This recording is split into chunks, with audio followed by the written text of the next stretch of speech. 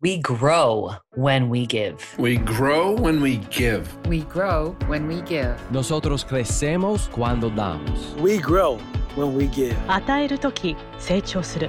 We grow when we give. Welcome to ROG, Return on Generosity, a podcast celebrating generosity at work. Not financial giving, giving valuable time, alternative perspectives, and genuine collaboration.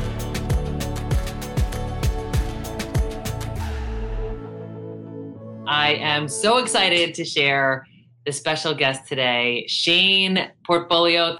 You are someone who I have always admired for many reasons, one of which is that you are always a champion of diversity, inclusion, and belonging. Like, since I've known you, and that's going back at least 15 years. So this is not a new thing for you, and I wanted to be able to get your perspective as a white male executive who has, lived this life of trying to find a way to make things work for everyone. But then you were also a 14-year veteran of the United States Army. I mean, unbelievable. And then you went through a lot of leadership development courses with them, and you were a platoon leader. And then a lot of education, including your current endeavor, which is to get a PhD in diversity and inclusion in technology. And I'm just blown away by the ways in which you find a way to make a difference. Thank you for joining us, Shane. You're welcome, Shannon. I appreciate the opportunity. Thank you. What are some of your early memories of why it matters to be inclusive? Yeah, thank you. So it is something that started at really young age. I was in a situation. It was just my mother and I in a single parent household, and in a very poverty-stricken community, one that almost 50% of the residents had English as a second language. We didn't have running water or electricity until I was in third grade, and so I was immersed into an incredibly diverse community from the very beginning. That was really influential in who I became, because as a child, I was able to be raised with the closest friends of different ethnic backgrounds and different experiences. And it was interesting how when you don't have much, what creativity you come up with to enjoy each other's company and make sure that you care for one another. Yeah. And so, my parents, my mom particularly, they were a bunch of hippies. Mm-hmm. And so they were, they always cared more about how you treated people than they did about social status or material possessions or anything. And so the foundation of that started there. Yeah. And so I've always cared about people with a sense of community because of how I was raised. And then, like you said, the military, so I disappointed my hippie family by I rebelled against rebellion. I didn't do drugs or alcohol. I was short haircut, went to the military. They were so disappointed. But in all sincerity, that was a whole nother level, right? Because when I showed up to basic training, you get on, without exaggeration, get on a cattle car with 100 different people you've never met before, and they just throw you in this thing. There's no place to sit, like you're barely holding on, and they're driving you to the destination where they all kick you out of the cattle car, and you get in formation, and you get yelled at and all this other stuff. And you're sitting there, and you're seeing a very diverse community come together. Yeah. And you're seeing people that literally had grown up in either really rural communities and therefore hadn't seen anybody of a different color, and people that grew up in urban environments where that's all they knew. Mm-hmm. And so the dynamic of seeing that through the lens of what they were going through was a fascinating thing. And so one of the stories that I share a lot is our first day we were there, we went to the chow hall to get food. And as we sat down, you could see that the African-American soldiers were sitting together, the Caucasian soldiers were sitting together, the Hispanic soldiers were sitting together. Yeah. And our drill sergeant came in and tipped over all of our plates, told us, we're not eating today. You need to go outside because this is not acceptable to them. And they said, if you want to eat again, while you're with us, you will not sit down unless you have somebody at the same table you're at of a different color. Oh. And it was so fascinating to me how intentional they were about it. Mm-hmm. And it really resonated with me that this requires intentionality. Like, this isn't something that people are going to do because it's a nice to do thing or something that just happens. You have to really be incredibly intentional about it. And as they did that, and the intentionality of them holding us accountable to doing that, you could see the community came together and we became stronger. Wow. And it was interesting because the drill sergeants and drill instructors' job is for everybody to hate them, right? And for all of us to get together, and they're the ones that we collectively the common enemy. Exactly. And they just do such a great job. The military just does such a great job of making that happen, because then once people work through all those initial couple of weeks that were really uncomfortable, and we kind of had this common objective of kind of being together as a team, it was amazing to see what we were able to do. So those two things happening all before I was 18 years old was really the foundation of kind of where I came from and why it's so important to me. Yeah. Thanks for sharing that, Shane. Really helpful context. So how do you draw the parallels between that intentionality of those leaders in the Army and leaders across America and worldwide? So just like, where do you see the parallels? Yeah, there's a lot of them. First and foremost, we have to be really intentional about what we do. As leaders in particular, it's our responsibility to hold our teams and our people and ourselves accountable. As leaders, people are watching you all the time, and the echo and what I call the shadow that you cast is very significant. And if you're not genuinely committed to doing the right thing in terms of how you're building a culture that makes everybody feel like they're respected and included, that has a downstream effect that could be significantly detrimental to a culture and to a company. And so you have to start by holding yourself accountable in the behaviors and the actions that you take. So that's really important. And then you need to make sure that you hold your leadership team accountable. And what I learned early on was, when you are in a responsibility of a very large organization, you really have the responsibility of making sure that you have a direct connection and a relationship with what I consider kind of two levels below you. And I need to make sure I have a personal relationship with them, that they understand this is what we stand for, this is what our culture is, this is how we intend to operate within it. And then it's my expectation that they do the same with their leaders. And the cascading from myself to the frontline leader, which I think is the most important in terms of the impact it has on people, because they're the ones that interact with the teams more than anybody else, can take place. And so that's an area I think is really important, is to check in and make sure that that's happening. But I think if you do it to the degree that you're trying to do it all yourself, you'll fall short. So you really just have to be really clear about who you're looking to lead, and then make sure that they do the same, and the cascade effect happens. Yeah. So can we just double down on that a little bit? When you get to the understanding of where you said, like, some cultures are, in need of more intentionality than others. Some have more sophisticated, like, process, values, mission, clarity of purpose than others. So let's just say, I'm in an organization that does not have really anything. I mean, maybe they made a post or two since George Floyd's murder, but, have they really, like, taken a stand on this? Like, where's the starting place? Yeah, so it's complicated.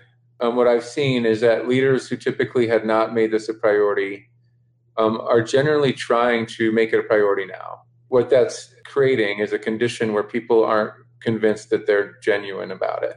And they're thinking that it's being done because it's the thing that's in the spotlight right now, and this is going to be something that happens for a short period of time. And there's a lack of trust that it's a sustainable part of a culture. Mm-hmm. But at the same time, as they start their own journey and they come to people like myself that they've seen make this a priority for a while, the last thing I want to do is discourage them from doing that. What I keep encouraging people is don't try to come out of the gate at 100 mile an hour, because then people are going to interpret that as disingenuous. What you should do is really be thoughtful about what you're going to do over a very long period of time and commit to it being something that you're going to integrate into the fiber of the culture. Mm-hmm. This isn't a project that has a beginning and an end date. This is something that will continue to be an important topic for as long as we are in any culture. And if people realize that that's the intention, that you're looking to do this for the long term, then people are more willing to open up to you. The second thing you need to do is, as a leader that may not have a lot of experience or education or background or have immersed themselves into this type of subject before, and what I've been encouraging people to do is just listen. Right? Don't talk as much. You have 2 ears and you have one mouth. I don't think that design was by accident. And I think when people see that you're genuinely listening and just genuinely paying attention to what they're going through and how it impacts them, over time, that will start to begin a journey of trust that you can build on. What you have to be really careful about is that if you get to a place where the trust starts to occur and then you don't sustain it, that'll end up being worse than if you didn't do anything in the first place. So, like, what would be an example of a long-term play or a long-term strategy that some leaders could consider when they're aiming to make this intentional commitment? Yeah, so one recommendation I have is establish listening sessions and make them, not something that's just for the next 2-3 weeks. Like, this is going to be just like a staff meeting is an expectation in many organizations that every week I'm going to meet with my leadership team and we're going to talk about whatever's hot in the business. You need to have this become one of those. It is a high priority. You don't miss it, and you show up as the leader every time, and you do that over a very long period of time, and that just becomes an expectation of the culture. What do you recommend is the kind of format, or is it just an open discussion? I think for the early stages of it, it should be an open discussion. Because what that will do, I believe, is show the genuine desire you have to listen. If you come to those meetings with your own design and your own communication and you end up dominating the meeting, it ends up not creating the connection that you want to create. Because the first couple that I've seen, and I've witnessed these, people aren't really open to talking. There may be 1 or 2 people that are courageous enough to say something, but the general population is still just trying to see, are you being really serious about this or not? And they begin to become more interactive and they start to really share things. And there's 2 other things that happen. One is, as the leader, if you say something uncomfortable and it's controversial in terms of the way that people would talk about this in the past, what I've seen is that people actually appreciate that, because you're showing some sense of vulnerability. You're showing you're not just staying at 100,000 foot. You're really getting into the discussion. And I think people really appreciate a leader who's capable of showing some vulnerability in this area, even if it's as vulnerable as saying, look, this is a new thing for me. I really haven't focused in this area. I intend to start making it a priority. Can you please help me? I think people will appreciate that more than people who come in pretending as if this is a subject matter that they are an expert at, and they come off as disingenuous. The second thing that happens is, as people become more comfortable with you talking about it, they start reaching out to you to help you, and they start to help shape the design and the communication of what we talk about. But it takes some time to get there. And if people show the patience, I think that it'll end up paying off.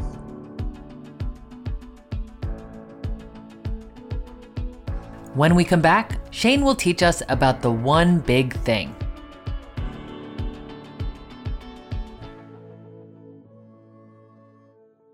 If you had more time in your day, what would you do with it? Listening to podcasts might not be the first thing you think of. Maybe that's because you're thinking podcasts take too much time to listen to. But what if there were podcasts designed with your time in mind? Podcasts that spoke to you, podcasts that you could listen to in short segments. We've put together podcasts exactly like that. The Quad Pod Network is coming soon. Check out QODPOD.com for more details.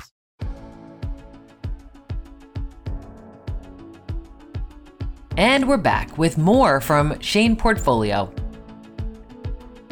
And what's interesting to me is the word of mouth that happens around, hey, that organization over there, they're doing something that seems to be genuine around this. That's very attractive to me. I want to be a part of that culture. That's success to me. Yeah. Like you really encourage their welcome. They're invited to be who they are, right? That's You're right. celebrating them as they are. You're not trying to change them. You're actually trying to change yourself. That's So right. The inverse of what some mentoring or coaching engagements are like. You're the one who's seeking to learn and grow so that you can help to lead the change with their help, of course. So I want to talk about the competitive advantage of this in a minute, but I think it's important for us to address what are some of the challenges in being an ally at the level that you are. What I've seen is that regardless of gender, regardless of color, regardless of background, people like to be led and they like to get feedback. And what I've seen is a lack of courage of giving constructive feedback to diverse people just because they feel like doing that could create some sense of uncomfortable feelings or feeling as if it's not good and therefore they stay at a 10,000 foot view in terms of their communication. And that's not okay. Everybody deserves very direct, very detailed feedback on areas that they can improve. Everyone. Then you become well known as somebody who's willing to do that in a way where they know it's always positive intention, and it's always looking out for them, and it's always in service of bettering them. Mm-hmm. And it's that courageousness of going 1, 2, 3 steps a little bit deeper in terms of the specificity of what you're asking and suggesting that they do. Mm-hmm. People want that. They want that level of feedback, and especially when they know it's coming from a place of looking out for their best interests. And about 3 years ago, I read a book called One Big Thing. And One Big Thing, it illustrated that if there is a particular skill set that you have, you should really try to spend as much of time, if 40, 50% of your time in that area. Yeah. And so my assistant and I carve out almost 40% of my time to mentoring other people. What it has created is people are aware how important it is to me, but it also creates where my direct reports are doing things that typically my peers are going to. So for example, if my leader has a meeting, I'm going to be in a mentoring session and I'm going to send one of my direct reports instead. And it actually creates a condition of empowerment and trust within your team. Right. So you get the best of both worlds. You get to do what you enjoy doing and what you feel you're really good at. And you get to create a culture that people enjoy being a part of because they're getting access to things that typically their colleagues aren't. And you just have to have the courageousness and the self-confidence that that's not going to negatively affect you. It really ends up working out. Like when you just said 40% of your calendar is allocated to mentoring and that you really prioritize this. I'm also thinking about how challenging it is to convince others who don't think that this is the best use of your time, even if it is that one big thing for you and that this is part of the reason why you exist. How do you make this important to other people, or at least have them respect why it's important to you? Yeah, it's a tough one. That's a good question. You have to be really clear with what I call the 360, right? So your leadership, your peers, and your team, that this is who you are, this is how you're going to represent yourself. And so they aren't offended or aren't taken back when you're not doing something that they expected you to because you set those expectations up front. And I think it's important that that's something that you do right away. You obviously need to make sure that you're sensitive to the demands of your job. So that's got to be something that you don't neglect. But then once all of that's in place, then it really is up to you to figure out how do you fill in the gaps. That's kind of where I always try to find time to make this a priority. Yeah, so. That helps. And then for those who are struggling with, I don't really want to have these listening sessions because I don't know what I can do. Like I can understand and I could listen and I can, demonstrate my willingness to be a part of it. But when I discover all of these, systemic racist challenges that we have that I personally don't think I can change. Yeah. So first of all, there's strength in numbers. And my confidence level is pretty high that the themes that come to the attention of leadership are going to be pretty similar. Mm-hmm. And we need to work together as a leadership team. They may not be able to, as an individual, be able to do that. But if myself and 3 other colleagues all have the same themes that are coming from our organization around where we need to prioritize time, mm-hmm. and we come together and we bring that to our most senior level leaders, there's power in that. And so I think the first thing is you're not in this alone, that we're in this together. And then the second thing is you have to ask them, what do you want your culture to be? Like, what's really important to you? What is your priorities? What is almost the brand that your team wants to be known for? Yeah. And what I've done in the past is bring my team in and spend all day starting with 500 words that all mean something to us.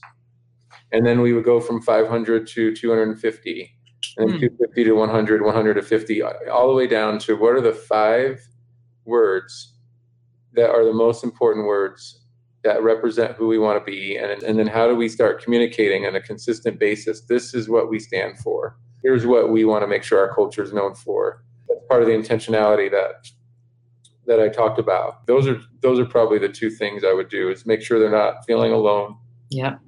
And make sure that we go through the exercise of them understanding their priorities and what do they want their team to be known for. On the long list of things I respect and appreciate about you is this level of commitment to doing this type of work, because even the exercise you talked about is inclusive. It's not you saying, here's what we stand for, here's what I've decided is the way in which we're going to do things. And by you saying that, we're going to do this together, make sure that your peers don't feel like they're on an island, so that everything is so in sync, like purposeful. That's right. Going forward. And I also love how it demonstrates the flip of, sometimes people think that the thing that matters most is your technical skill or your intelligence.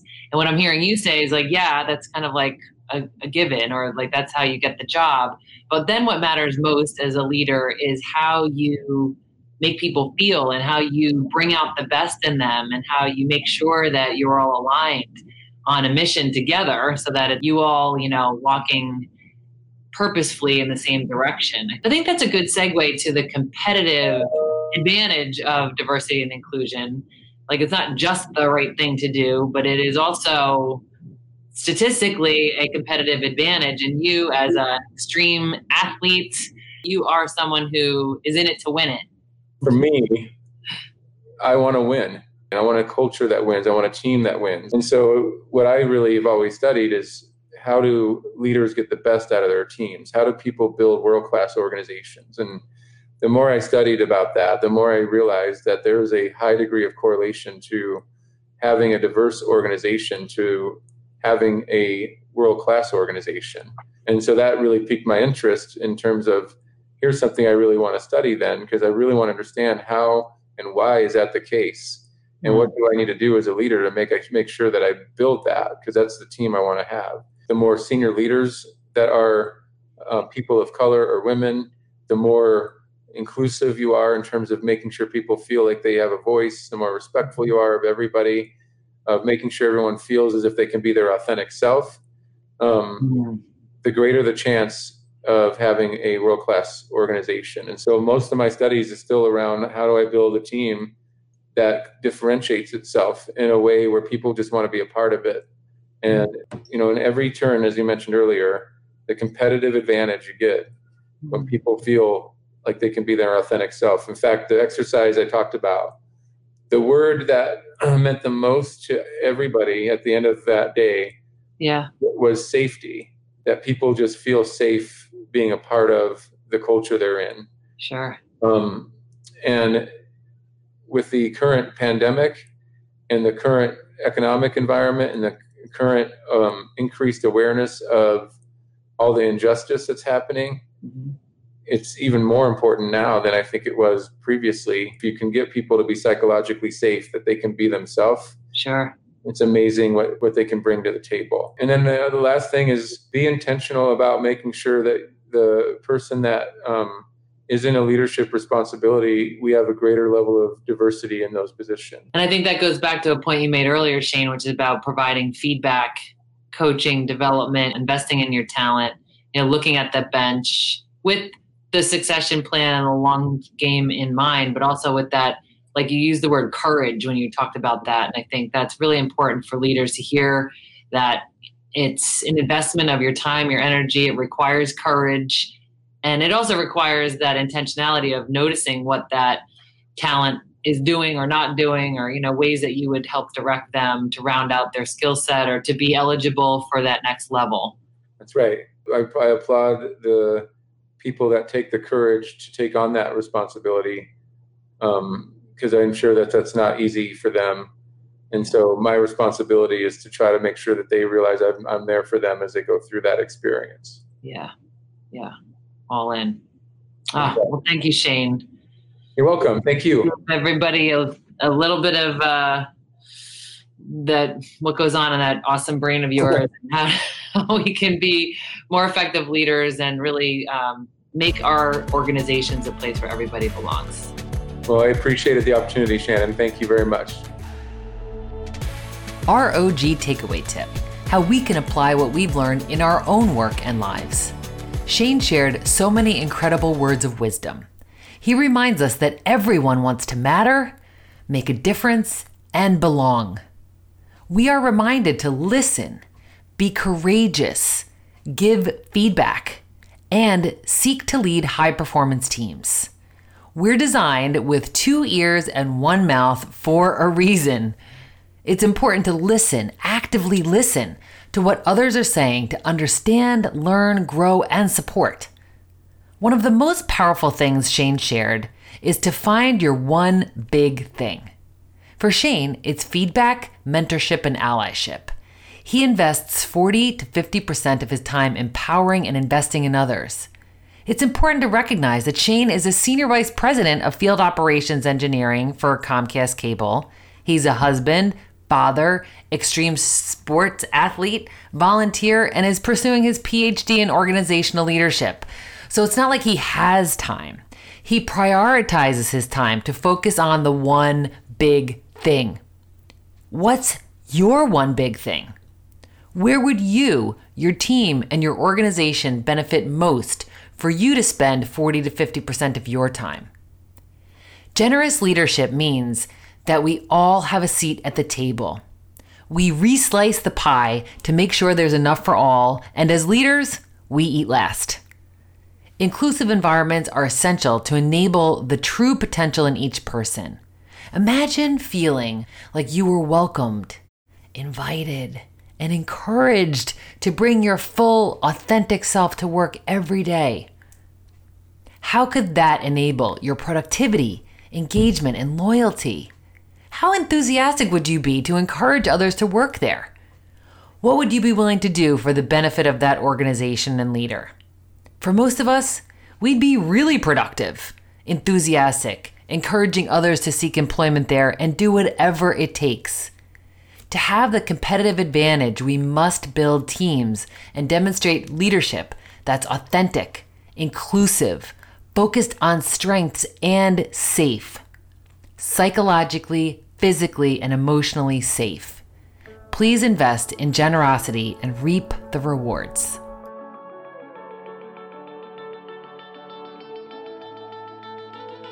Thanks for listening to ROG, Return on Generosity Podcast. Please help us grow by subscribing and reviewing us on your favorite podcast player. And for more information, visit bridgebetween.com. We grow when we give. 우리는 나누면서 성숙합니다. We grow when we give. On rayonne quand on donne.